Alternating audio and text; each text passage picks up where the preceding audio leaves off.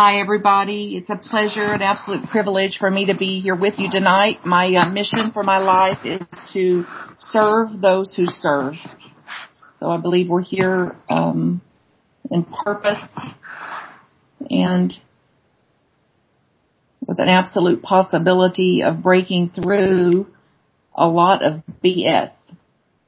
So BS to me is belief systems. So BS. So I'd love you to have a blank piece of paper, a pen, something to make notes with, a way to stay engaged here as we go along. You're certainly open to all your questions, comments, insights, anything that you want to share via the technology that we have. I'm very open and willing to join you in that way. I feel like I'm a student also, and it's very reciprocal as we join in the oneness of the one power, the one presence that is the creator of this, that it is absolutely for the benefit of ourselves, our souls, and that of humankind, all of humanity as we realize together our own divinity. The work can be found, it's free and can be found, a lot of resources at thework.com, www.thework.com.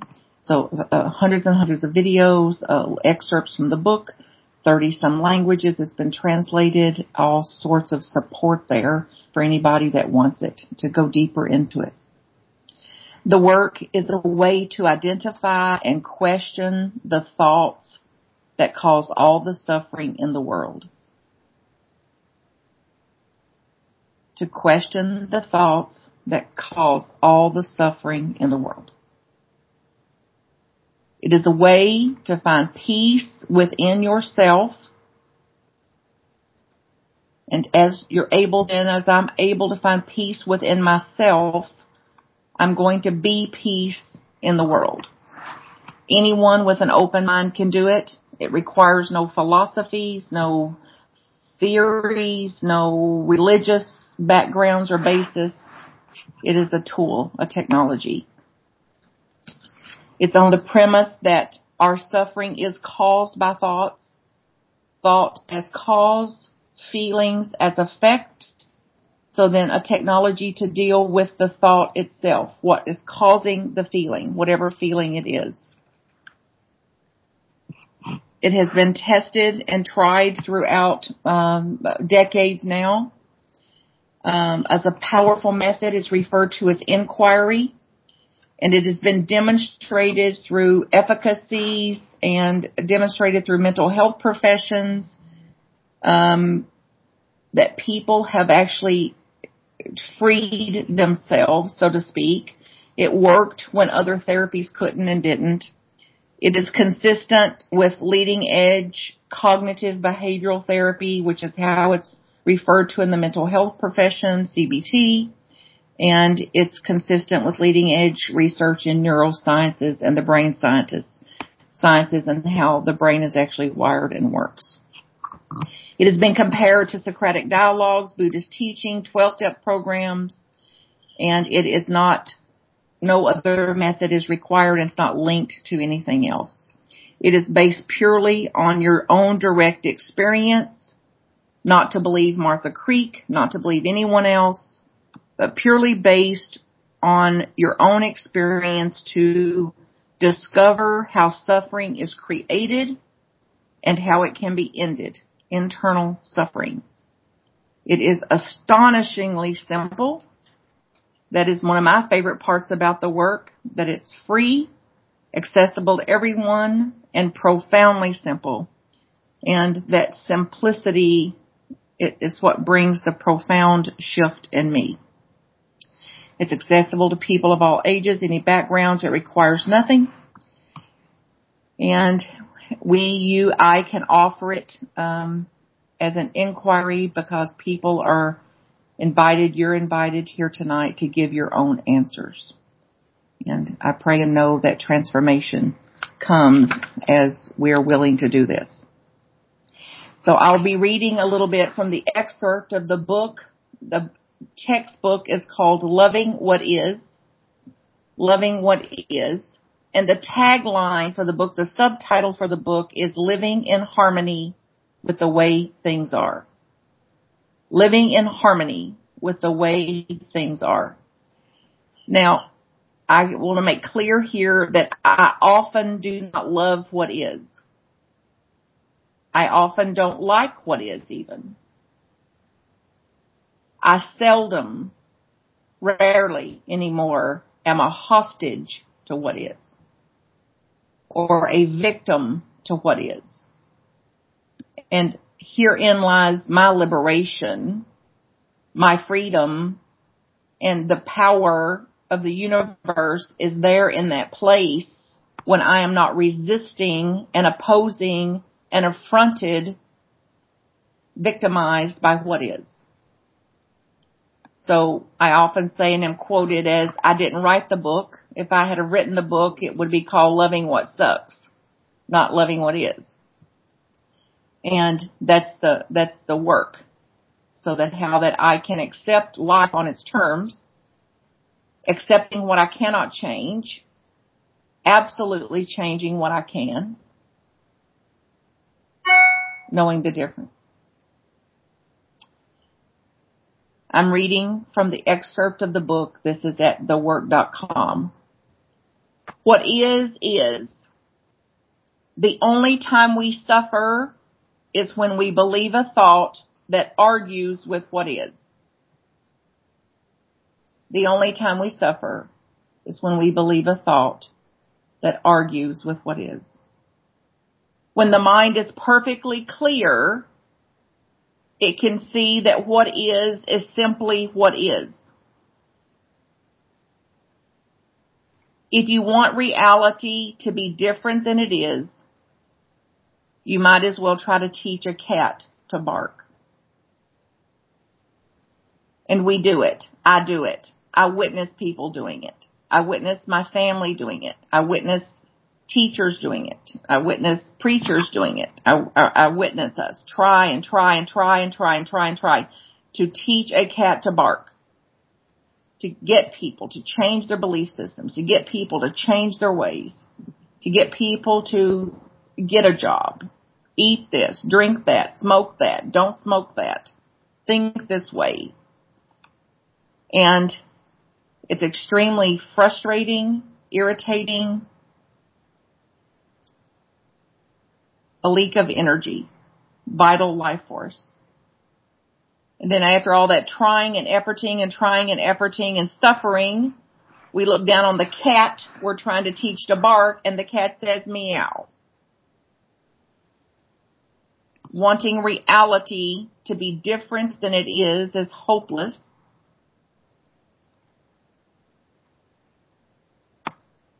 And yet, every day, day in and day out, the mind is infinite. Thoughts, beliefs like this arise over and over and over, dozens and dozens and times a day since all of our life, that all formed between our 3 and 6 year old periods where all these thoughts arose, and we as little kids didn't know to question them. We didn't know they're false. We didn't know their concepts. We didn't know the magnitude and the magnetism of them to grow and get bigger and have babies. We didn't know the impact of a false thought, one false thought, not questioned, not one false thought, not believed.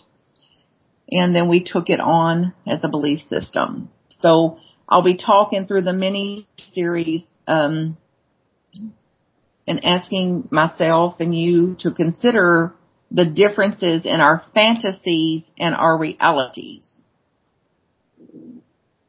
So people should be kinder. Fantasy or reality? People should be kinder.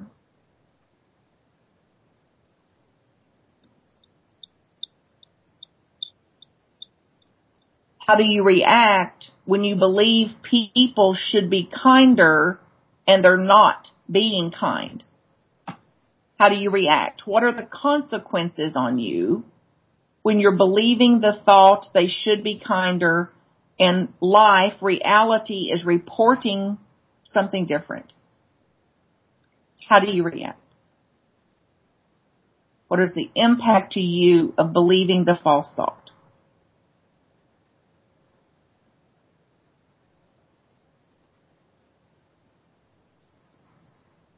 then how do you treat the person that you believe should be kinder when they're not being kinder? How do you treat them? What do you put out into the world? What do you put forth when you're holding a belief they should be kinder and they're not showing up as that?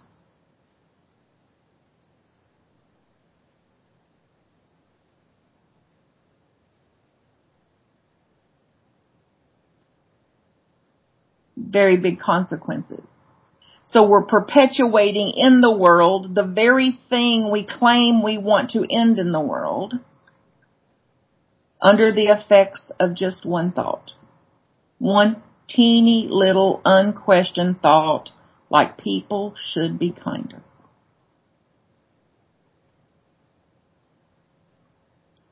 So you don't have to like they're not unkind or that they're not kind. You don't have to love that they're not kind or unkind.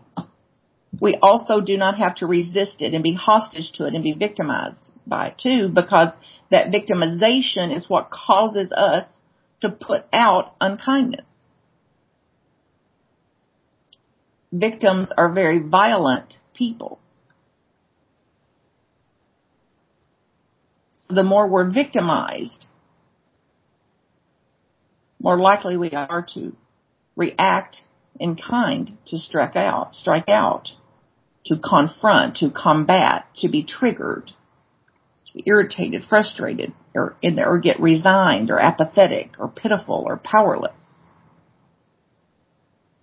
Very broad spectrum of reactivity to the effect of just one thought. People should be kinder. So who would you be if you weren't under the effects of that thought? If you could have the thought arises, you didn't get to pick it, you don't get to vote, the thought just comes in, people should be kinder. Who would you be having that thought if you weren't under its effects?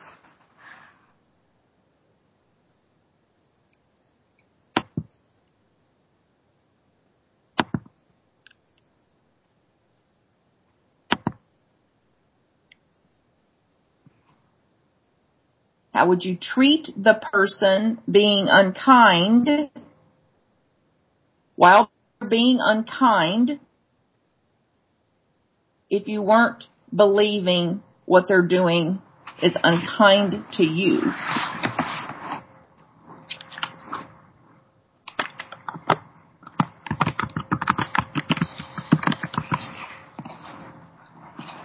How would you see them differently?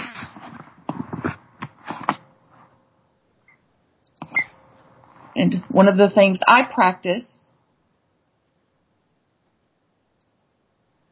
when I do this work and I have a thought like, she's unkind to me,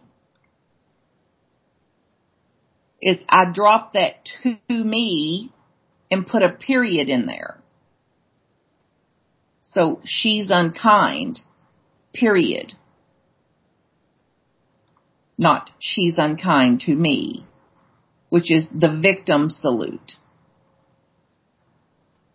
This is happening to me.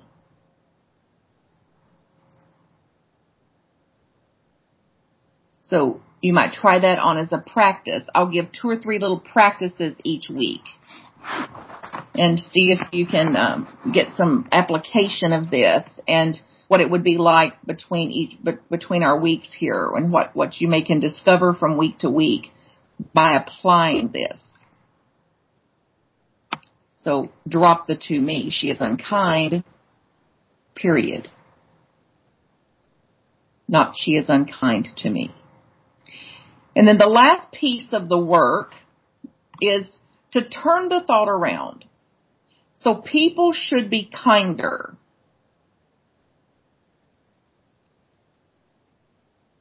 Turn it around to the opposite. Try that on. People should not be kinder. Is that more reality-based? She is people should be kinder. People should not be kinder. People should not be kinder unless they are. Reality rules. So to say that people should be kinder is fantasy-based, mythology, fairy tale, 3-year-old, innocent little 3-year-old.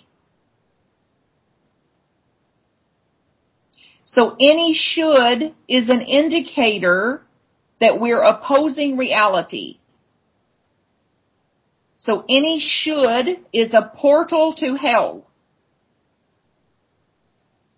Any should opposes reality. Any should is a portal to hell, a portal to suffering. So any should that we entertain, we've just checked ourselves into Hell Hotel. This is good news. We hold the key. We hold the key. So we can check out anytime we want by turning it around to know they shouldn't be kinder unless they are. People shouldn't be kinder unless they are. Reality. So this is a reality check. It also means we throw in the towel on the shoulds. If we want less suffering, check out of Hell Hotel and come into some reality to the realization, self-realization that reality rules. And for me, God is reality. And so whatever your word for that is, life rules, universe rules. What is. What is created us, what is divine in here is going to rule. So we're not going to get our way sometimes, and we're not often going to like that. So people should be kinder. One way to turn it around is people should not be kinder. So we turn it around to the opposite, a straight up opposite. Another way to turn it around is I should be kinder. Whoa, you mean it starts with me? Who voted? No, I'm not going to get kind till they get kind. That's what the mind says. You get kind first. As long as you're kind, I'll be kind to you. But no, this turnaround, this work says living in harmony with the way things are. So I believe you should be kinder. Guess who should be kinder? I should be kinder. Especially when you're not. I should be kinder, especially when they're not. So as you turn these thoughts around, feel them. Take them in. Try them on. Because the work is only a theory until it's embodied. So have some embodiment of the turnarounds as you turn them around. I should be kinder. What would that do for you in your life if you became kinder, whether they do or not?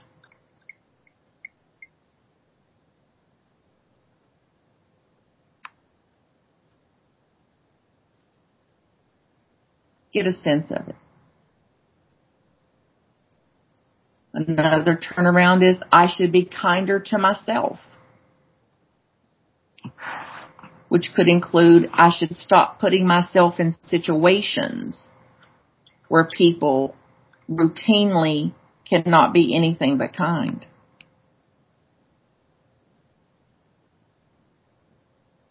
It gives me responsibility for my own emotions, responsibilities for what kind of situations am I going to put myself in. If I was kinder to myself, then I'd make different choices when I can. So another thought, children should be well behaved. Fantasy or reality?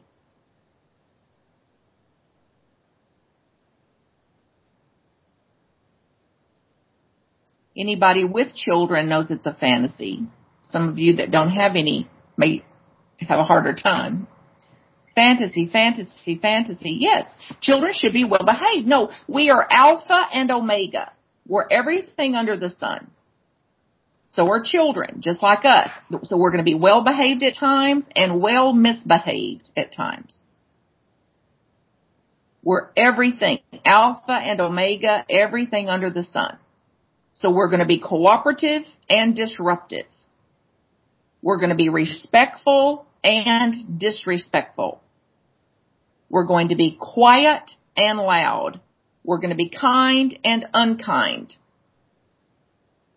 We're going to get close and fuzzy and warm, and we're going to get closed and shut down and cold. It's going to be both and. Both and. Not one or the other, but both and. So children should be well behaved. Is that true? Children should be well behaved. Is that reality? Can you absolutely know that's what should be happening? How do you react? What happens to you in your life? What happens to you? How do you react when you believe the thought, children should be well behaved and they're not? How do you react? What does that cause in you? To believe that one thought.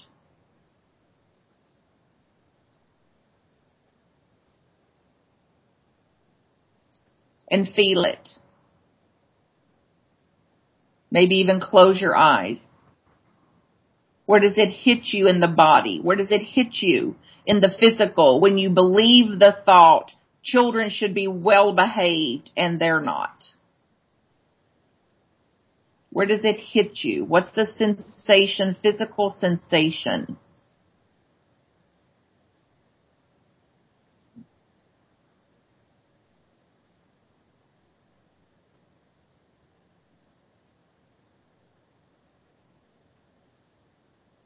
Usually hits in the heart, the solar plexus, the neck, the shoulders, tight, constricted, shut down, heavy, even nausea. Children should be well behaved. And then watch the mind. Yeah, judge the parent. Judge the child.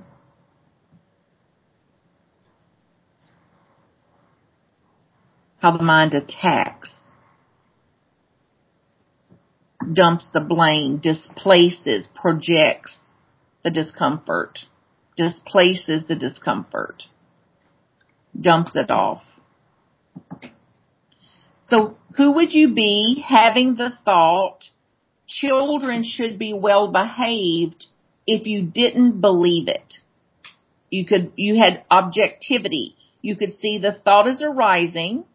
Children should be well behaved. You're aware now that it's false. It's not reality based. So it has no effect on you. Yes, giggle. Laugh out loud. It gets funnier and funnier. Who needs cinema when you've got the mind? Who needs theater? Thoughts arise, thoughts arise, thoughts arise. Who would you be watching the thought, children should be well behaved, if you weren't under its effects?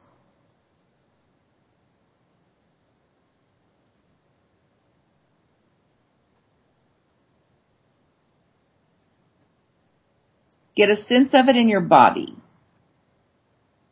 Get a sense of it in the physical body. What it would be like. Look on the situation. So the situation is the same. The kids are doing what the kids are doing. The kids are misbehaved. The situation's the same. Look upon the situation. What's different is you.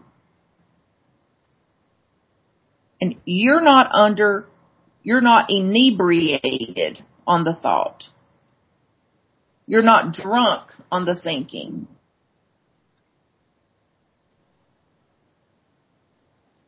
Who would you be in the presence of those misbehaving children if you weren't under the effects of a thought that they shouldn't misbehave?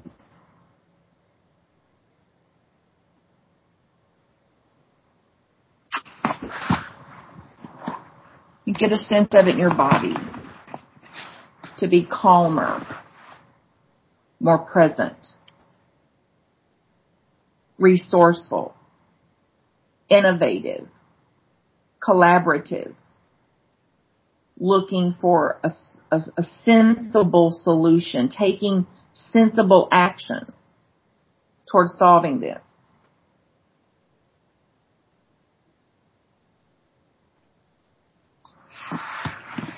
Who would you be in the situation if you simply weren't under the effects of the thought? Then turn the thought around. Children should be well behaved. Becomes children should misbehave.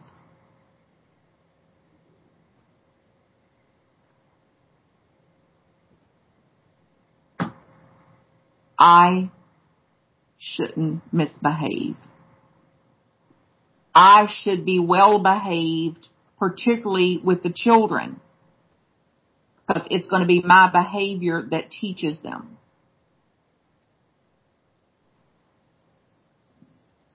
And if I'm viewing this through a framework of right and wrong, of bad and good, that I'm passing down to the children, the 2,000-year-old archaic, worn out framework of suffering.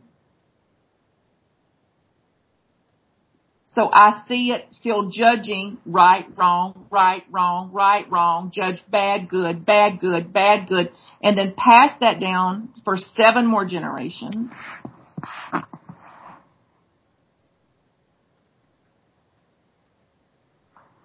Or I dismantle, like we're doing here with this work. I systematically dismantle that old paradigm, that old framework, that old structure of knowing comes down that says I look upon things in reality basis. Alpha and Omega. Both and. Neither good nor bad. Neither right nor wrong. This is what is. This is what's in front of me. What can I do from here? All the power in the universe is here. What's another option for me?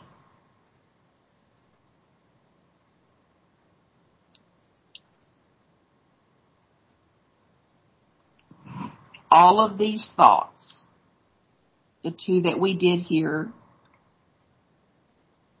are ways of wanting reality to be different than it is.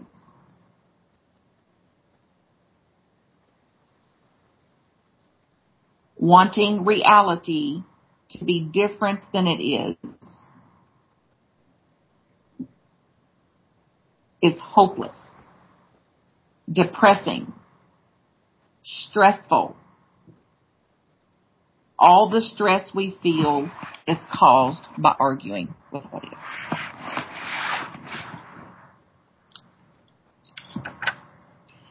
This work also reveals to us,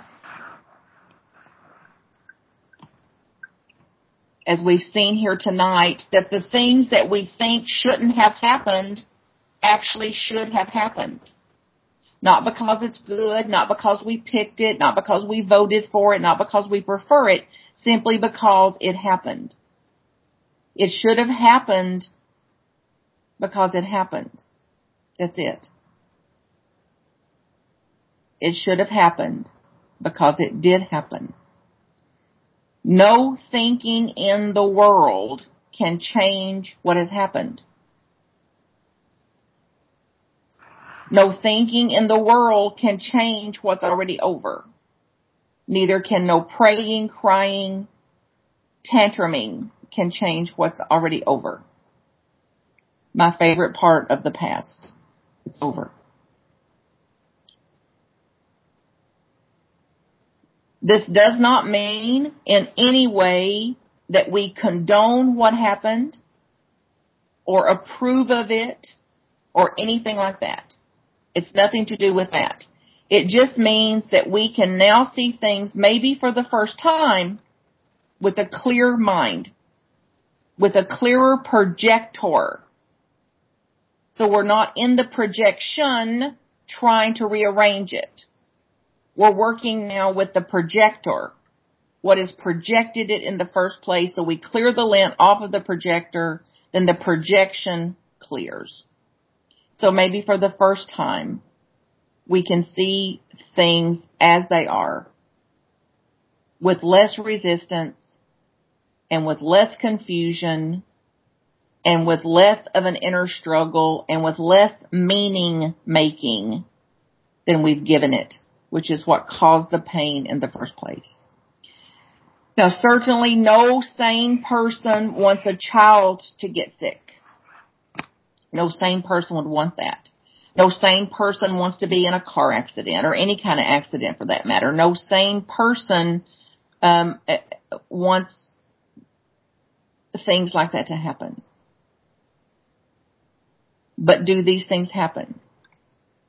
And have they been happening for all of recorded history?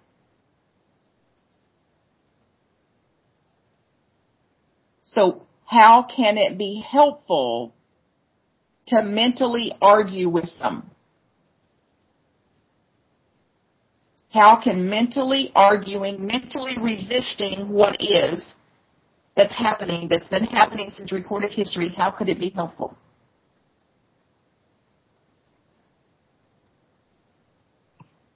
What are the consequences on your life?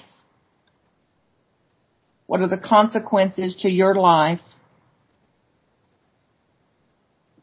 when you oppose what is? What does it cost you?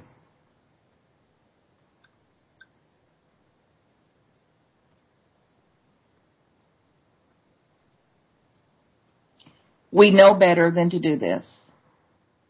We have been taught by every master. We've been taught by every sage, by every scripture.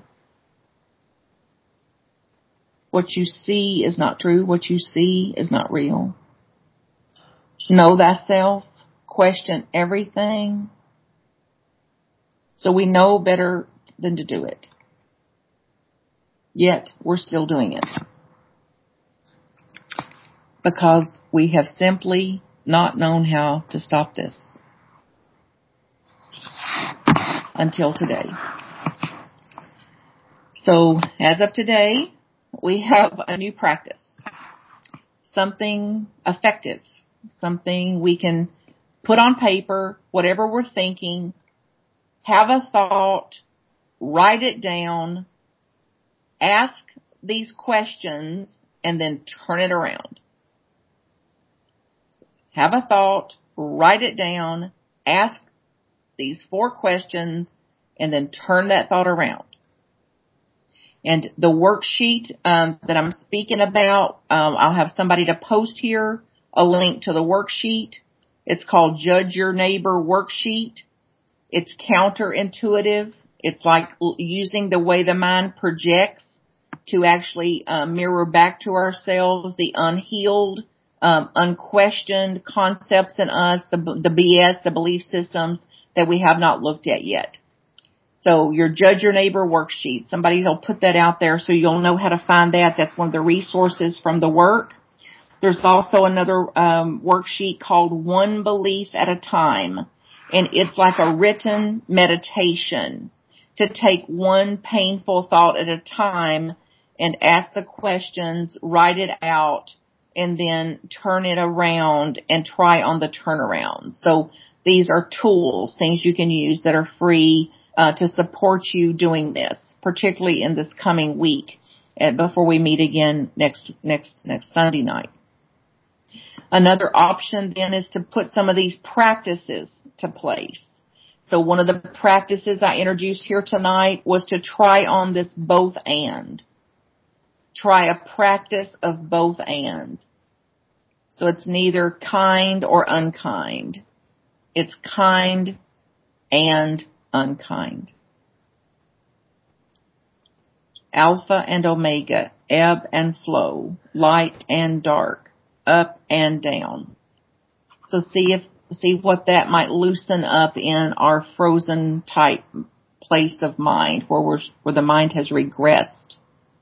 The both and as a practice. Another practice I'd love you to take on this week is staying in your own business. Now, this sounds simple. I'll pray that that's your experience, and I can tell you from my experience, it's a full-time job, a very constant choice and return to stay in my own business. So based on this work, it's put out as 3 types of business in the whole of the universe. My business, your business, and God's business. So if you don't use the word God, no problem. Just use reality or life or universe, whatever works for you. Whatever that is, however, is what rules. Reality rules. Reality is God. It rules. Anything that's out of your control, my control, out of my control, out of your control, and everyone else's control. Let's just, for the matters of this week, we might get into some deeper territory in the weeks to come, but for this week, let's just categorize it if we can and call it God's business. So, for example, where would floods and hurricanes and tsunamis and drought and all that, whose business is that? Whose business is whether traffic flows or not? Now get a sense of this. How much time and energy, vital life force I spend and you spend talking about weather and talking about traffic and talking about illnesses.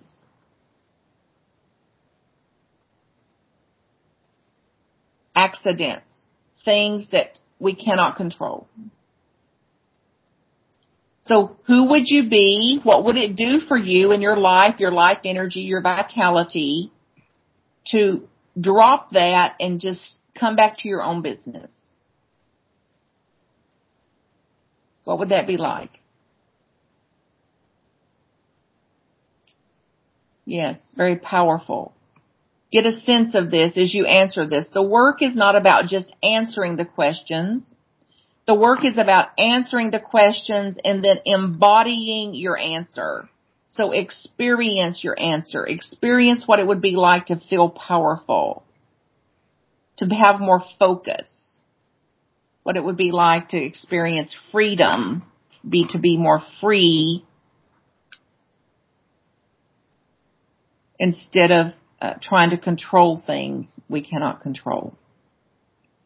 Much of our stress, day after day after day, during what's going on in the day, much of our stress comes from mentally living out of our own business. For example, you need to get a job. I want them to be happy. She should be on time. He should take better care of himself. Very common, ordinary thoughts happening hundreds, thousands of times of the day, and they're none of my business. None of my business.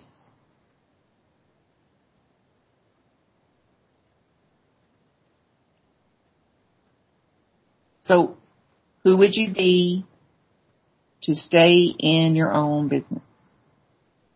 That means dropping worry about earthquakes, floods, war, when you're going to die, whatever is God's business.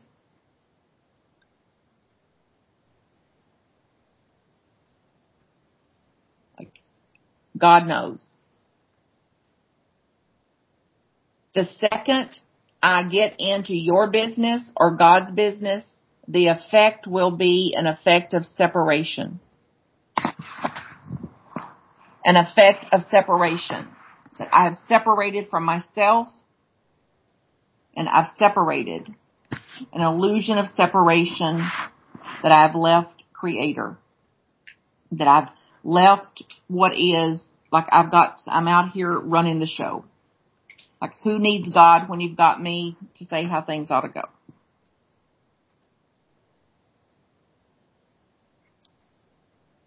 So let's look at a thought.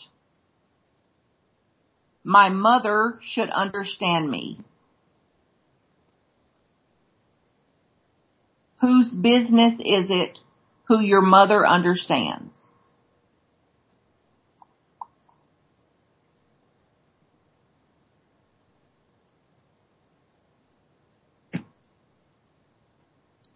My mother should understand me. The second I have that thought, I immediately feel an experience of separation. I experience a feeling of loneliness, of despair, of sadness. How do you react when you believe the thought, my mother should understand me?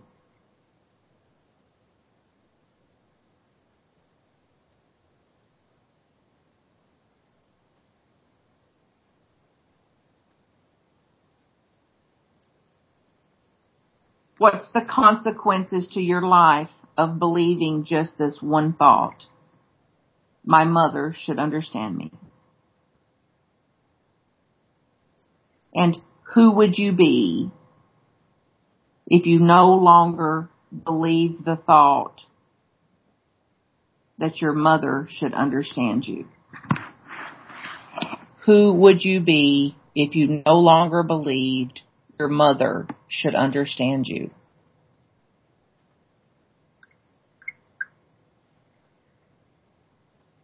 We can't even understand ourselves. How in the world could somebody else understand us? So my mother should understand me. Who would I be if I didn't believe that thought?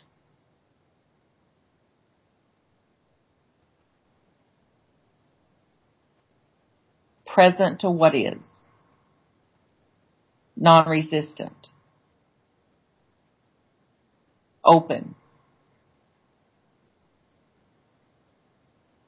Aware. Seeking to understand her instead of seeking understanding from her.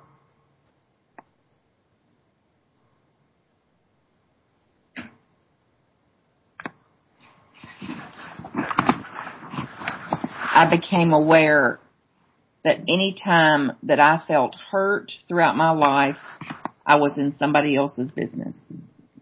So see what you can discover by staying in your own business and coming back to your own business when you catch yourself leaving it. Because what happens is I'm over there running you're over there running your business, and I'm over there running your business.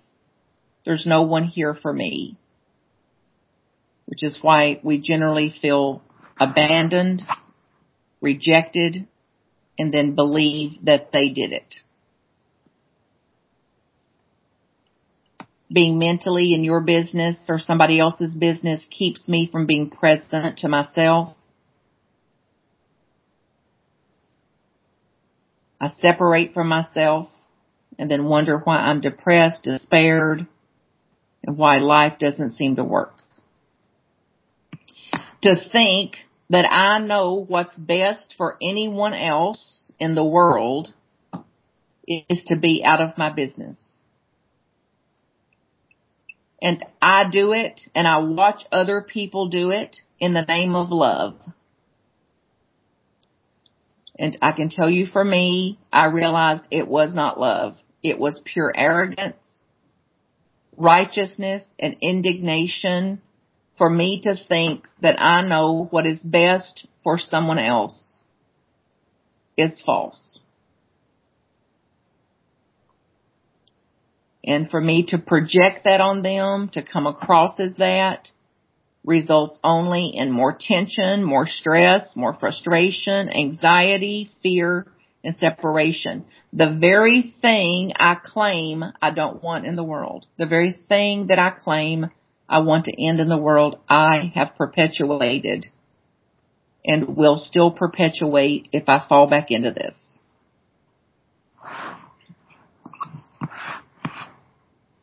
If you can understand the 3 types of business enough to stay in your own business, it could free your life in a way that you cannot even imagine, just doing that one thing. So the next time you feel any stress or discomfort, simply ask yourself, whose business am I in? Whose business am I in? You may laugh again or giggle, laugh out loud. Whose business am I in? That question can bring you back to yourself.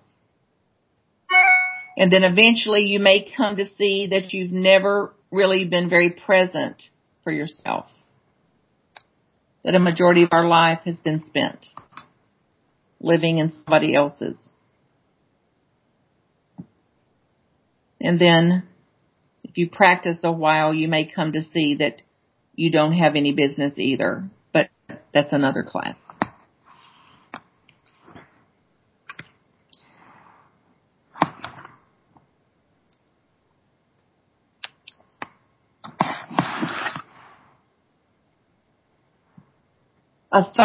Any thought that we have is harmless.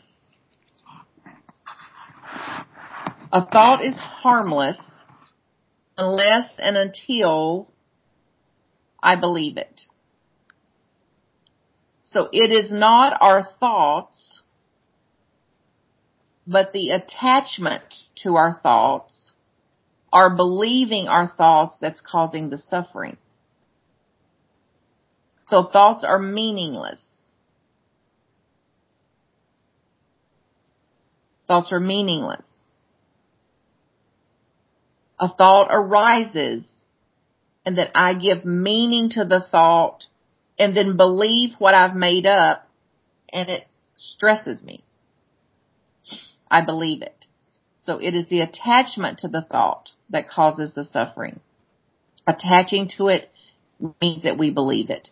And we either are, there's 2 things. When the thought arises, you either question it or believe it. Thought arises and you either believe it or you question it. One is to be subjected to it. The other is to be objective about it. Observer. We've heard this and read this and have been taught this for decades. Observe. Keep some space between you and the thinking. We cannot be objective and subjected to it at the same time.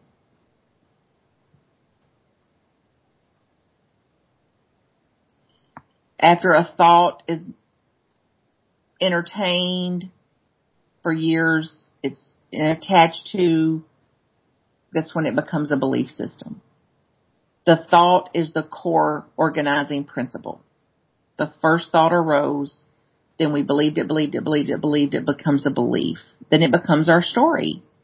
Then it becomes our persona, our personalities. So it's like we don't know who we are outside of this framework. Most people think that they are what their thoughts tell them they are. And this work is about noticing that it's not me breathing, I am being breathed.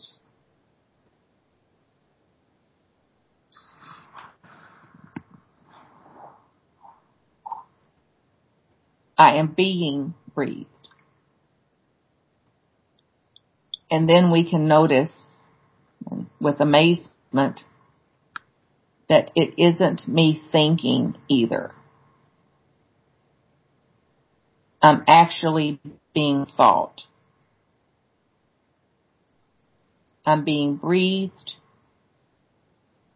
and I'm being thought. It's not personal. Thinking is not personal.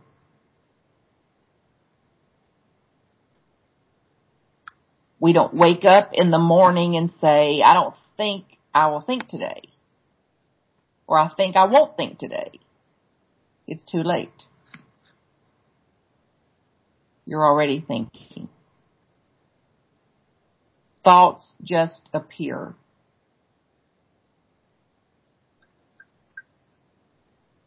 Thoughts come out of nothing. They go back to nothing. Thoughts are meaningless. Just like a cloud moving across the sky, they come to pass. No thought comes to stay. They rise and pass.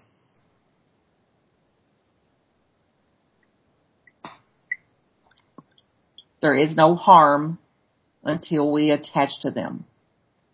There is no stress until we believe that they are true. No one is able to control their thinking that I know of. I'm interested. I'm open. People claim that they control their thinking. That's thinking too. They may tell the story of how they control their thinking. I can't know what somebody else has experienced. I just know that I can't control the thinking in me. What I can do is question it and suffer less. I can question it, stay observant to it, objective about it, and not fall under its effects. So we hear a lot in some of our circles, let go, just let it go, let go and let God, let go and let God. Well, if I could let it all go, I would have already. I can tell you that. So I don't let go of thinking because I can't. I meet thoughts with understanding. I meet thoughts with objectivity. And I meet thoughts with questions like we've done here tonight. Is it true? Can I absolutely know this to be true? How do I react when I believe this thought? Who would I be if I didn't believe this thought? I meet thoughts with understanding. I meet thoughts with questions. And then they let go of me. I don't have any Velcro. Less Velcro. Less Velcro. So there's nothing to stick to. The thoughts still arise. And there's nothing to stick to. Or there's less to stick to. Thoughts are like the wind. Like leaves on a tree, raindrops. They appear. They pass. Would you argue with the rain? Well, some of us would. Raindrops are not personal. Neither are thoughts. And once a painful thought is met with understanding, the next time it appears, you may simply find it interesting. What used to be stressful, painful, even frightening, can now maybe just be interesting. The next time it appears, you may find it funny. The next time, you may not even notice.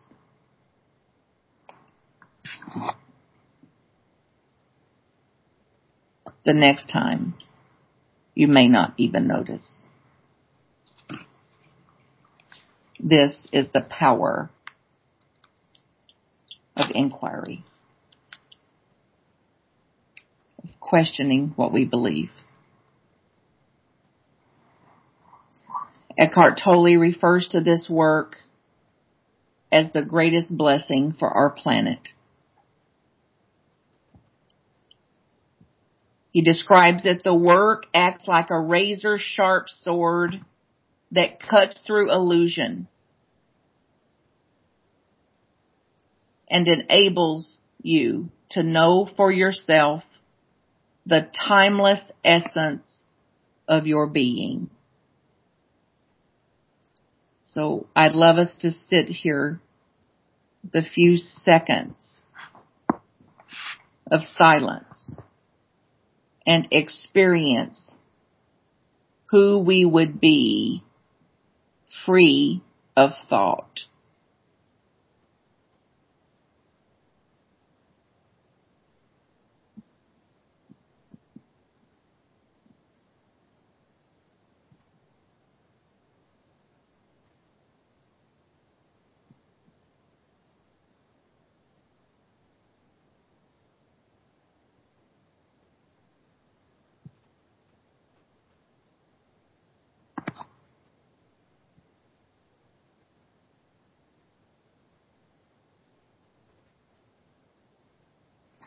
Who would you be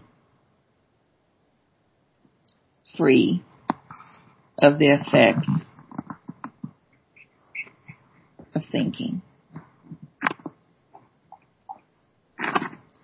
Having thoughts and thoughts not having you.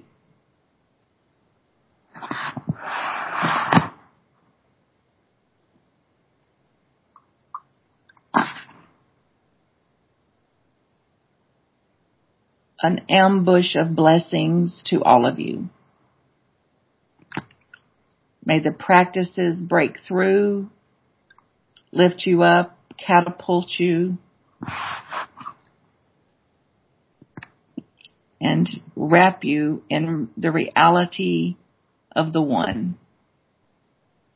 It's a privilege to share this space and time with you, and any way I can support you, be in touch with me. Till next week. Thank you so much, Martha Creek, and I very much appreciate your taking the time to spend with us. I'm going to put these links in with the recording so people can go to the worksheets and practice this. I think it's lovely. So once again, thank you, Martha, and we will see you next week. Thank you. Blessings.